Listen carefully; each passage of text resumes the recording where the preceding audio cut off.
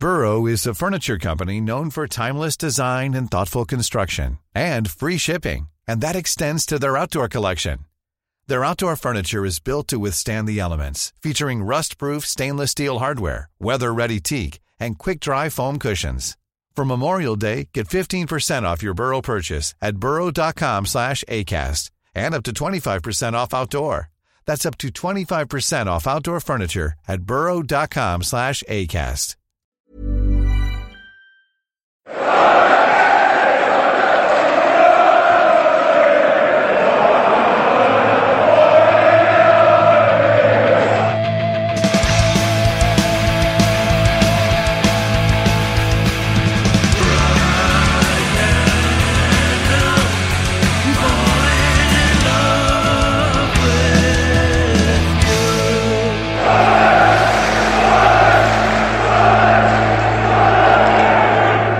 Hello and welcome to the Wise Men Say preview show, looking ahead to the Bolton Wanderers game on Saturday. My name is Tom Walsh and we're in the Port Street Beer House in Manchester, and I'm joined by Wise Men Say's three newest recruits. We've got Jim. Hi. Joe. Hello. And Matthew. Alright. How is everyone? Very good, thank you. Thanks, yeah. Excellent stuff. Well, we'll kick this off by looking back on the Rotherham game on Tuesday night. And before the game, Jack Ross came out very bullish in his press conference of the suggestion that even though results were good, there were suggestions that the performances were not good. And in true Sunderland fashion, after this bullish comments, we went out and 1-1 the hell out of Rotherham. And are we seeing...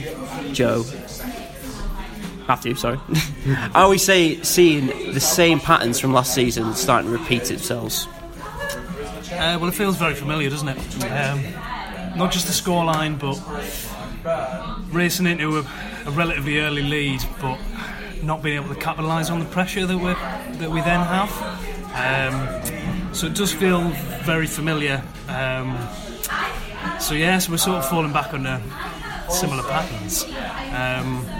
I don't know if you've heard Jack Ross's comments this morning, but talking about expectations and the pressure and how he doesn't feel like we're under any more pressure than other teams, and I really don't think that's true. And I think it's reflected a lot in our performances, and the fact that we can do so well for half an hour, 35 minutes, maybe even a whole half if we're lucky.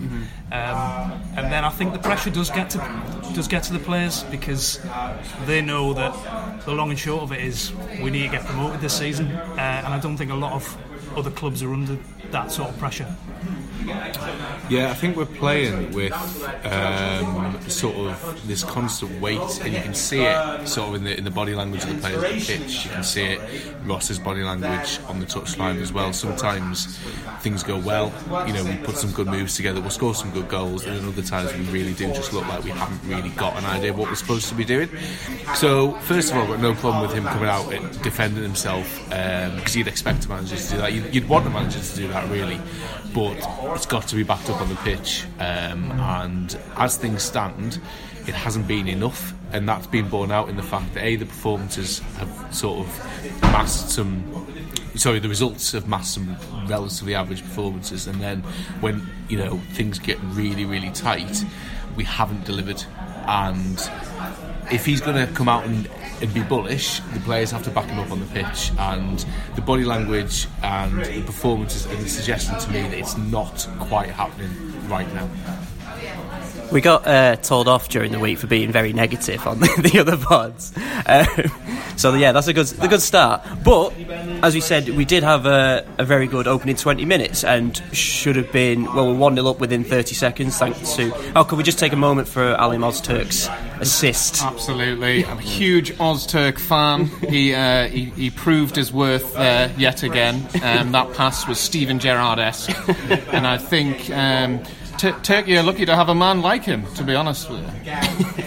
But like I said, the opening exchanges for that were perfectly fine, and it's just taken one moment where we could have blitzed them like we did against Barnsley last season. And is it just when one chance goes awry, are we seeing did the lads collapse? I mean, I didn't see the game. I've only seen we're too brittle. and it's not just Rotherham, it's happened repeatedly, even before Ross came in. I mean, it's been something, to be honest, that's happened with Sunderland for time immemorial, the fact that ultimately we don't deal well with adversity. If things don't go our way, something will happen, and it just seems to, in the stands, on the pitch and everywhere else, everything just seems to go. And McGeady missing that penalty was the perfect example of that, because ultimately before that happened we were all over them, and it wasn't just the McNulty goal. We'd clearly identified that was a position to attack, and we'd done it time and time again, and it was working, and we looked good. But all it took was that missed penalty, and all of a sudden it was like we were a different team, and everything got sapped out of all the energy, all the enthusiasm, all the the technical ability on the ball even seemed to go. McGeady was up and down throughout the game anyway, but it wasn't just him. People were putting passes together perfectly fine before that happened. Afterwards, it was like they couldn't find a man 5 yards away, and we were just dropping back, and it was inevitable. The equaliser would come, and that has to change, because you can't go through a league season playing in a way whereby if one thing goes against you, it's all gone. Because Barnsley, Luton last season, Ipswich this season have things go against them, and they react to it and they come back stronger, and we're just not doing that. I would completely agree with that, and I was also really quite surprised as well with how slow we started the second half, considering we were so much on top in the first 30 minutes, and then obviously the penalty miss, which changed the last 15 or so, with Rotherham really coming back into the game. But I would have thought in that break that Ross would have maybe said something, and maybe he did. I don't know. Obviously, we don't know what goes on inside the dressing room, but certainly the players didn't react to it. I'd have thought that we would have come out with a bit more of a fighting spirit in the second half, and it just seemed like nothing had changed. It seemed like there hadn't been a break from the last 15 minutes, where Rotherham really piled on the pressure, to then us in the second half coming out and almost surrendering immediately to them being in possession with the ball, them creating opportunities. And I know obviously McLaughlin made a couple of decent saves, but as Jim alluded to, the goal was always coming. It was clear as day that it was on the cards, and I think that Ross needs to address that. If moving forward, I thought the substitutions were a bit odd. I know he started with the same team as he did at Burnley, which I wasn't necessarily disappointed with, because I thought we actually played quite well there. We had really good energy in the centre of the park. His Dobbs, from the Accrington game, Grant Ledbetter was getting a bit stodgy, and I was expecting someone like Dobson or Power to come back in, and it was nice to see Dobson be introduced. But you're saying that the drive kind of came out once the penalty was missed? Yeah, I think once the penalty was missed as well, and also after he got booked, he seemed to sort of go off the boil a little bit. I think McGeoch was carrying a little bit of a knock as well during the second half. I don't know. I know Ross has said that he's not willing to declare who's a bit of a doubt for Saturday, but I have a rough idea that McGeoch could probably be one of those players, because he seemed to be struggling a bit in the second half. Yeah. But yeah, I think it's just the penalty that changed it all, and as has already been said, that shouldn't be the case. We can't go a game where one thing goes against us and we just collapse. Well, to their credit, this season we have gone behind in pretty much every game apart from that Rotherham game, and we've dealt with that and we've come back from it. But you're saying this is a mentality thing, but it's clearly not. Maybe it's just this is just one-off, or is it seeping back into this? I don't think it's a coincidence that the times when we play our best is when the pressure's off a little bit. Take the performance against Burnley, for example. Yeah, true. It's very rare these days that we're the underdogs, and we were in that game, and we played with a bit more freedom and came out of it with a really good result and a decent performance. Go back to last season, I think the fans generally gave Jack Ross a bit of grace towards the start of the season. We went into a really good run. That's when we did see us putting teams to the sword a little bit more, playing well, scoring goals. And I think it's, while I agree with these two guys, I think it's always going to be a bit of a struggle, because we've got League One players, and to try and find the sort of players who will not only just cope under that kind of weight of expectation, but actually thrive under that, they're virtually impossible to come by at this level. And I do think we've got one or two, but I think, like Jim says, it's so brittle and it's so fragile that it takes one catalyst, and whether that's a penalty missed, conceding a goal, getting a man sent off, and then it tends to all crumble. And I think we're always going to be fighting against that a little bit. Well, let's talk about the elephant in the room that was that penalty. Gooch has scored every penalty he's taken for us. McGeady we've only missed 2 penalties since 2011, and both of them have been Aidan McGeady. By the way, that was my stat that Richard robbed on Tuesday. Just want to clear that up. Should we just have a designated penalty taker? I thought we did. I thought it was Gooch. Yeah. And I've got a theory that McGeady might have pulled rank with him being captain. And I do think that's a bit of an issue, because I don't think, while he's a great player and I would never not have him in the team, I wouldn't have him as captain, because I don't think he's got the right attributes. I think he can be quite selfish and can be quite greedy.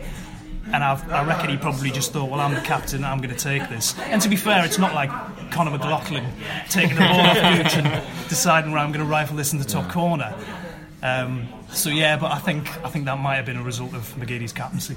Yeah, I don't necessarily disagree that we shouldn't have a designated penalty taker, but to play a little bit of devil's advocate, what if the designated penalty taker, so say if Aidan McGeady was the designated penalty taker, or Lyndon Gooch was the designated penalty taker, and Gooch didn't fancy it, but you're forcing someone then to take a penalty who isn't necessarily up to the task mentally, or maybe physically, maybe he's carrying a bit of a knock.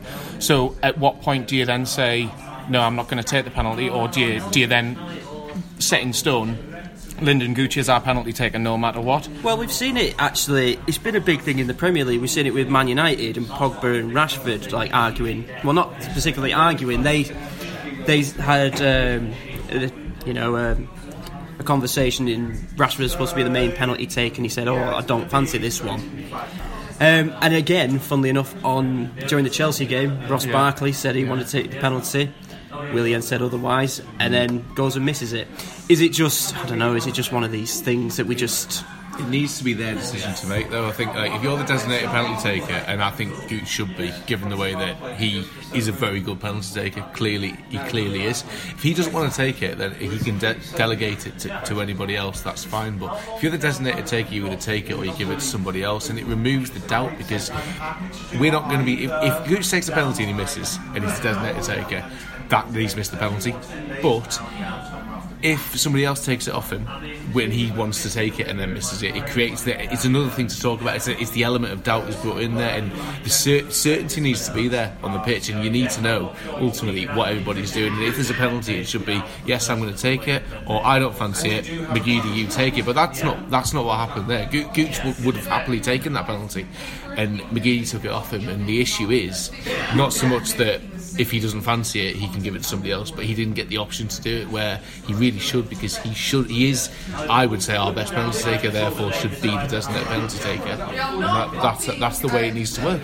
And the point is, it's not just a case of he smashed it over the bar or the keeper's made a fantastic save. He's Jeff Whitley'd it, and you never... Mickey Gray. He did what he did against Barnsley, but it didn't work effectively. He did it, and it's what McGeady does with his penalties, and some people do those run-ups, some people don't. It can work, it can't work, but if it doesn't work, as was said the other day, it makes you look like an idiot. So.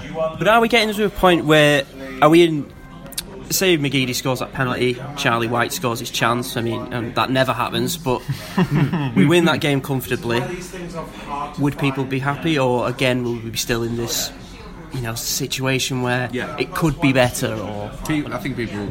I don't think necessarily that it's a negative that people want better. I think people would probably be happier, obviously, if we won on Tuesday night. But I don't think it's necessarily a negative to, like, the Accrington people are very annoyed by the fact that people are annoyed, and I don't necessarily think that's a bad thing. There's levels. Don't get me wrong. I don't necessarily think Ross deserves the amount of abuse that he gets, or anything like that. But I can see why people are frustrated, and I think they've got every right to vent that frustration. Ross even admitted today that the fans have got every right to to be frustrated if his side don't perform well, or the words he used, if they get beat, which I think was a little bit of a dig at some of the reaction to the 3-1 win. But do you reckon he listened?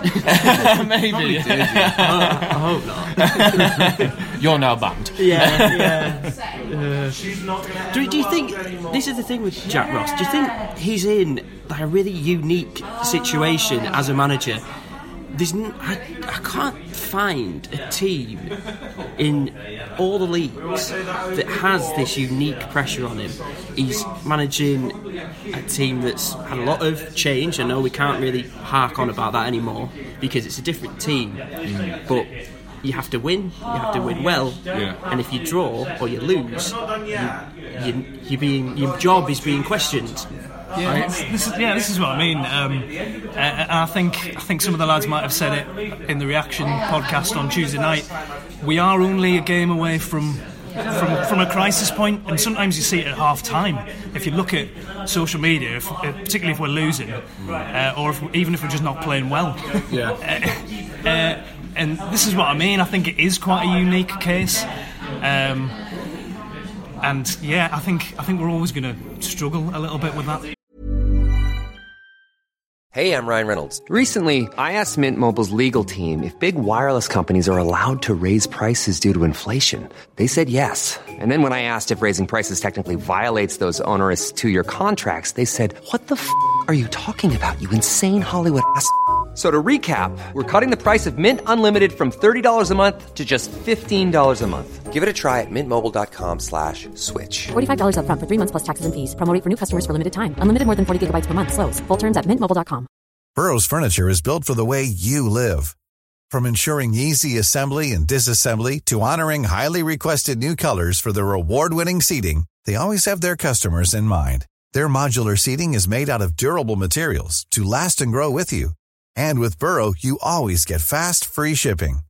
Get up to 60% off during Burrow's Memorial Day sale at burrow.com/ACAST. That's burrow.com/ACAST. burrow.com/ACAST. I feel like the pressure we're under, the only other type of club that would have this type of pressure would be either somebody who'd been relegated out of the Football League to the Conference, like Notts County or whoever, or somebody going for the top of the Premier League, whereby realistically, the mentality of the fan base is that we're better than everybody, rightly or wrongly. It doesn't really matter whether that is right or wrong, because the mentality is always going to be there. So if you're Man City, Liverpool, or if you're like Notts County, it's the difference in quality from what the fans are used to versus what they're seeing, or the ultimate pressure of winning the biggest thing you can possibly win, and that carries with it pressure. So he hasn't got an easy job, and at the end of the day, he is right to defend himself, but the problem's going to be that he might not be up to the task, and whether he is or whether he isn't, the fans' opinions matter, because at the end of the day, as soon as he starts discounting that, then problems start. Rightly or wrongly, that is what happens. So he has to deal with it. The only comparison I can actually think of to Ross's situation, and before I say this, I'm by no means comparing the two, is Mourinho at United, where they weren't winning the league, and they weren't maybe performing as well as they had done in previous years, but they weren't doing badly. I mean, they won 3 trophies in one season, but yet every week he was getting hounded by the media, by his fans, by everyone like that. And like I said, I'm not comparing Jack Ross to Jose Mourinho. You heard it here first. But yeah, that's the only kind of comparison that I can see, and obviously we all know how that ended. And as much as I like Ross, I can't see it ending any other way than with Champions the League glory, than with the fans, or with the vocal set of fans essentially getting what they want. Do you think it's made worse by the fact that we've fallen through the league so quickly? Yeah, 100%. The fan base haven't had a chance to adjust to. It's not like we dropped down the Championship, we're there for a few seasons, got relegated again. It's like within 2 seasons we've gone from a Premier League club to this, and it's a massive culture shock for everybody.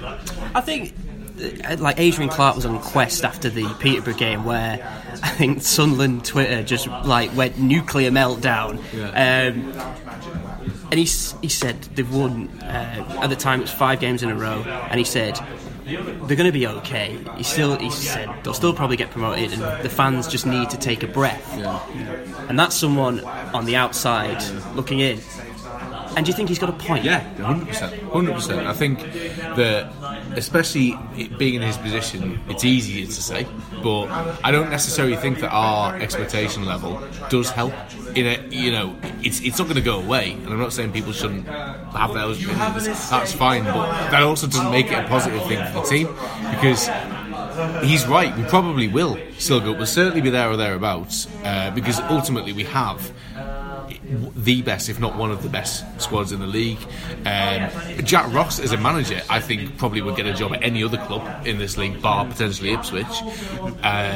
Money, everything else, takeover coming, all stuff like that. It's hard to take a breath, especially when you, like Matt was saying, when you're used to having so much better. But that doesn't mean that we shouldn't take a breath, and we shouldn't maybe have a little bit of self-analysis to think, actually, is this the best course of action to take for us as a fan base to be so highly strung?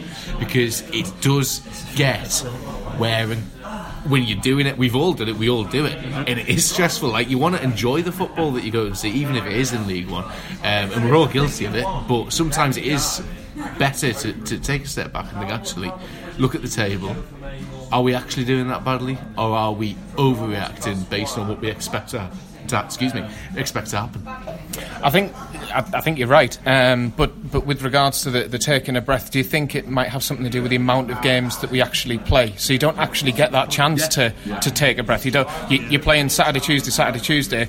We're playing 46 games in the league. We're in the Checkatrade Trophy, which we got to at the final last year. We're still in the League Cup. Room 5 competition. It's a nightmare, isn't it? When do we get in the League One EFL Trophy? Or do we have to go? So I just don't. I don't necessarily think that you actually get the chance to take a breath. I think you're right in what you say, that we are really high strung, but I think it's just because it's so intense. Like, being in this division is so intense. I mean, I'm the same. I'm just saying. As a collective, it could be something that we should maybe look at trying to just bring it back a bit, I mean, it's easy said than done, because I'm going to be screaming with everybody else at Bolton. If we concede a Bolton, I'm going to be jumping on the pitch. But at the same time, we should all try. This conversation is proving something to me, and that's that League One is just a nightmare. Yeah. It's a nightmare that we just need to wake up not from easy either. As quickly as possible. And I couldn't care less really about performances. And I don't know whether we're going to get onto this about goals scored and all that kind of stuff. We just need to win the amount of points we need to get out of this league this season. 100 points.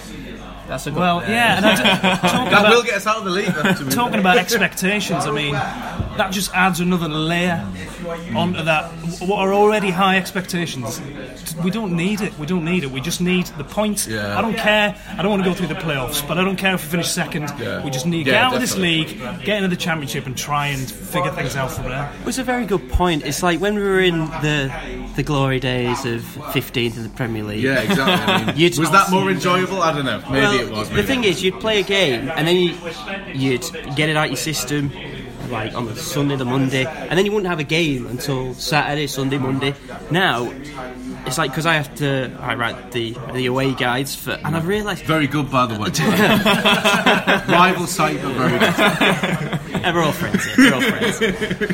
But I realised it's like, we've got a game on Tuesday, and then we've got another one on Saturday, and then we're playing Grimsby in the Cup, and it's like, it's just you don't get a break, so many. It is bad for your mental health at times, I think. And your wallet. And your wallet, yeah. But it is. You're right though, because obviously we played Accrington on Saturday. We played Rotherham on Tuesday. We're Bolton away on Saturday, and if I'm right in thinking, we've got Sheffield United away in the Cup on Tuesday, and then another Saturday game, and then I think it's the EFL or whatever it's called, the van renting. Basically, got a company. midweek game every week till Christmas. Well, let's move on to that Bolton game. Obviously, rising from the ashes, Bolton Wanderers, from playing children to playing Daryl Murphy and Liam Bridcut. everybody thinks we're going to lose this somehow for some reason. It's written in the. It is the Sunderland way. But they're on -10 after all their shenanigans in the summer. They've scored 1 goal by a fella called The Linden on loan from Stoke City. That's pretty good, to be fair. And they've conceded 23 goals. I mean, there's a bit of an asterisk there because they did have to play their youth team, and they got numerous spankings and then another spanking, but they drew 0-0 at home to Oxford United on Tuesday. And what are we thinking? I mean, are we going to see an actual fullback, since Joel Lynch and Lawrence de Bock could be fit?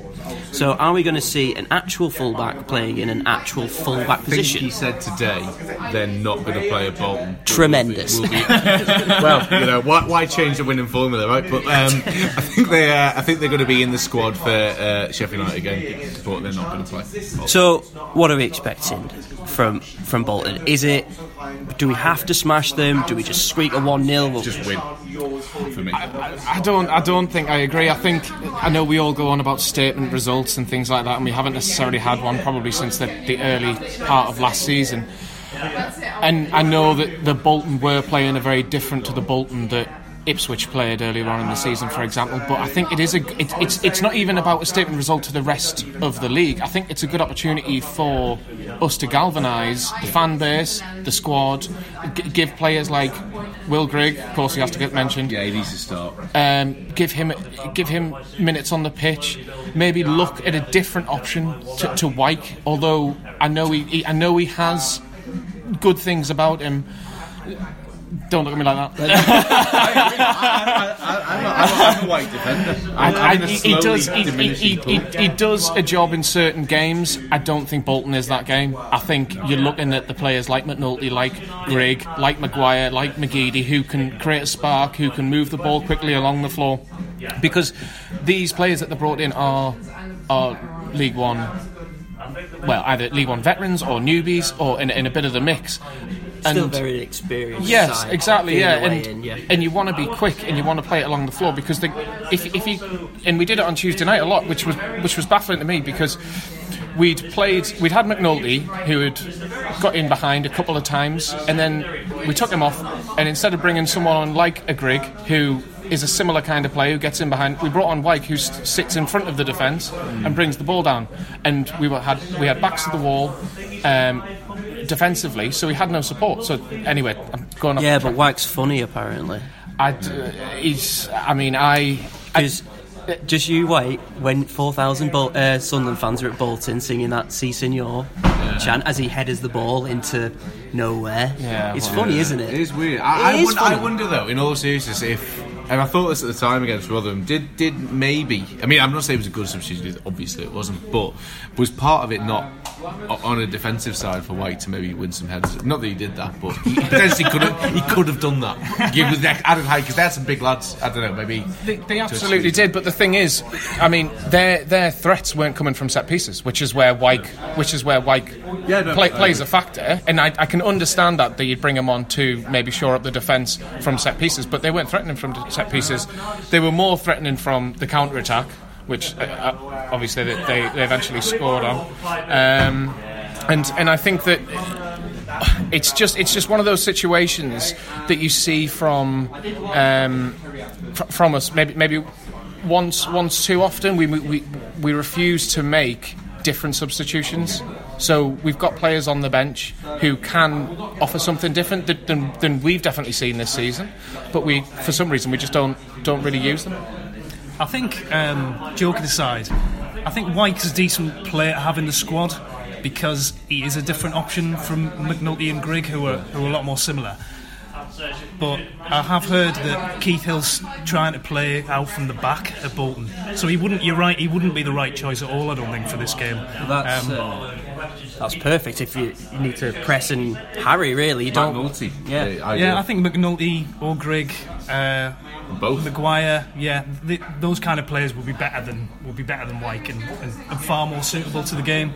In terms of a statement result and things like that, I think the goal difference thing that's been talked about a bit is a fallacy, because if you actually look into it, goal difference is rarely crucial when it comes down to the end of the season. I think Actually, ironically, I think Bolton are actually one of the few teams who've been affected by it on the final day of the season. I think they were relegated on goal difference from the Premier League. And I think a couple of decades... Oh, hang on, it was, of course, the famous Aguero goal for City in 2011, 2012. And last year, wasn't it? Oh, no, it was a point. Sorry. Yeah, it was a point. Yeah, sometimes comes down to a point, but I don't think it's that important. Don't get me wrong, I'd love us to smash them 5 or 6-0, and I mean, Rotherham managed it. They beat them 6-1, even with Daryl Murphy in the Bolton team. So, what do you expect the starting lineup to look like? Anyone? Who wants to take I think starting, you're gonna have to have McNulty starting 100%. I thought he started the game really well on Tuesday against. Would you not be tempted to put Grigg in, knowing that it's a bit of it's a new look defence for Bolton, and this could be the perfect opportunity for him to finally properly get off the mark? Yeah, I wouldn't be averse to it, but I think I think McNulty started the game well against Rotherham. I think he has to be rewarded with another start against Bolton, a defence who, if I was him, I'd think I can get a goal against these. But equally, you're right, Grigg needs minutes, he needs goals, he needs the chance to prove himself. Either or maybe we could even try and get both in there somewhere. I don't know, but I think obviously McGeady's going to play. McGeoch, as we said earlier, probably won't play. I don't know whether we need to play Ledbetter. I'd be happy with Power playing, to be honest. I think a sitting centre mid against a team we're expected to beat comfortably may be slightly redundant if we play McGeoch or Ledbetter. So I'd be happy with Dobson and Power, and then I think the same at the back. Although if Conor McLaughlin can play better, that would be great. I'd be very surprised if 09 isn't moved back to right back. I think it showed on Tuesday night the fact that his best 2 opportunities of the evening came when he was at right back and rather than in the middle of the park. And I know that a lot of people think that he's not a right back. I actually think he is better at right back than he is in the midfield. Don't get me wrong, he's got loads of energy, but he's just not clinical enough, and for me doesn't read the game well enough to sit in that middle of the park. Dobson, on the other hand, I can't praise that enough. For the first sort of 35 minutes he went off the boil. I think everyone went off the boil, to be honest with you, but I'd like Jim to, I'd love to see Power and Dobson in the midfield just to see what that sort of serves up for us. Are we expecting much from Bolton? I mean, Jim, you mentioned before we started this that they've got some. At the back. Yeah, they've got a couple of decent players. That Verlinden scored a good goal. Ironically, I think it was the first goal in that game. They ended up losing 6-1, but it was a very good goal. He's pretty quick. He's going to cause problems to slow fullbacks, so it's a good job we don't have any of them.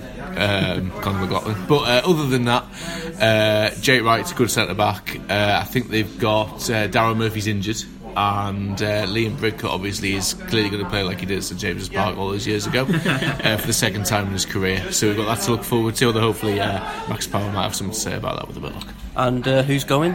Which one of you are going? I think we're all going. Yeah. Apart from me, who's at a wedding in Essex. Enjoy. Do you have any particular fond memories? You've been to Bolton before? Yeah. Yes. Any particularly fond memories? Craig Gardner's free kick.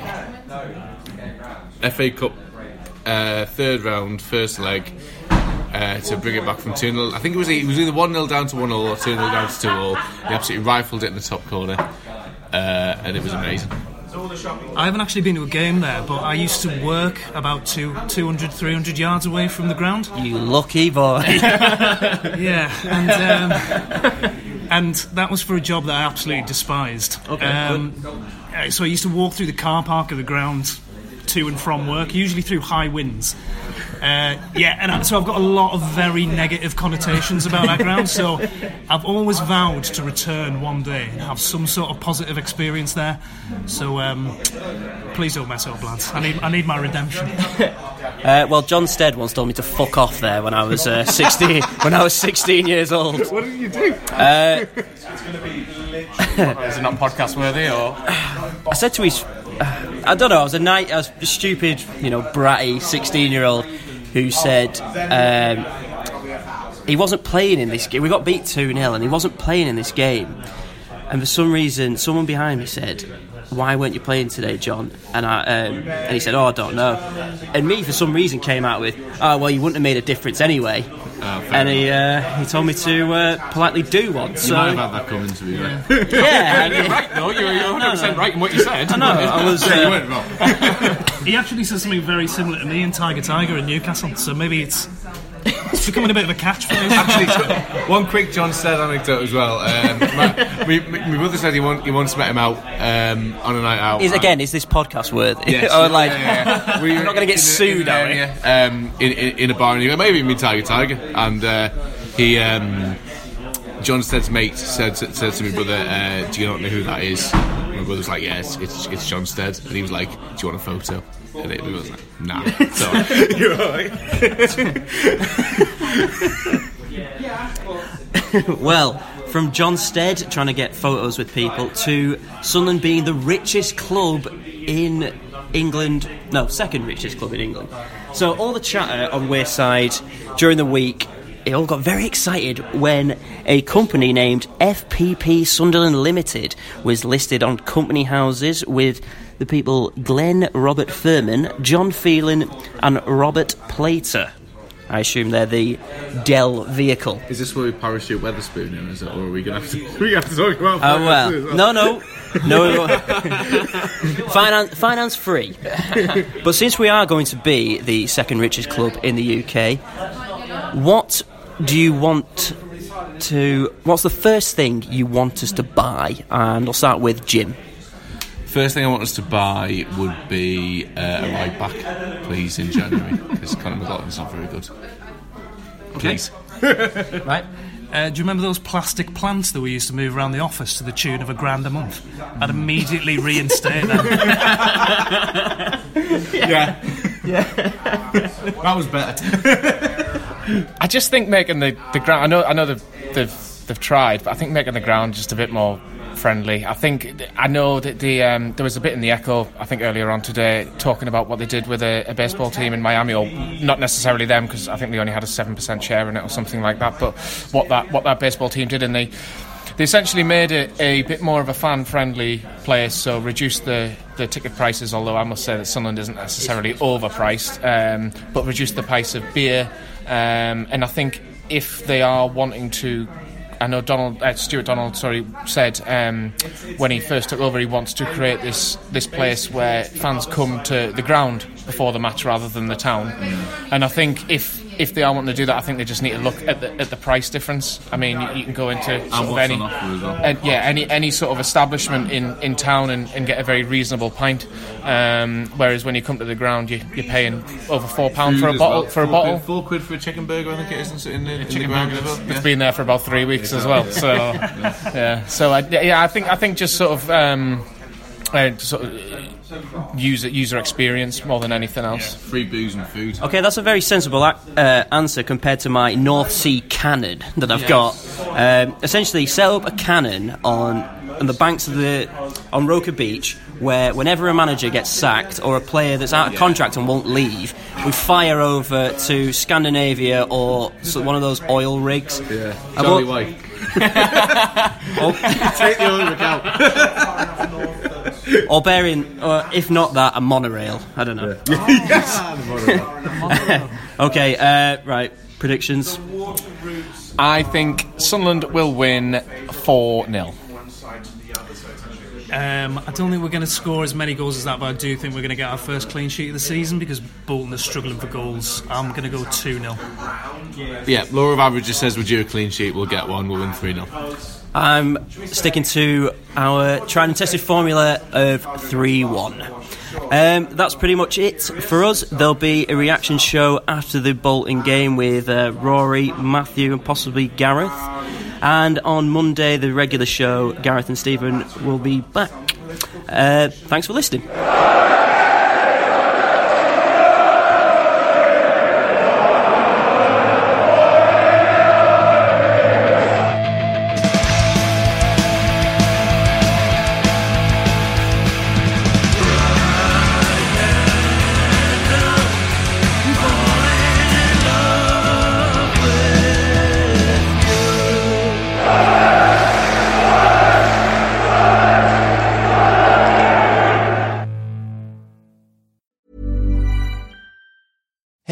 It's Danny Pellegrino from Everything Iconic.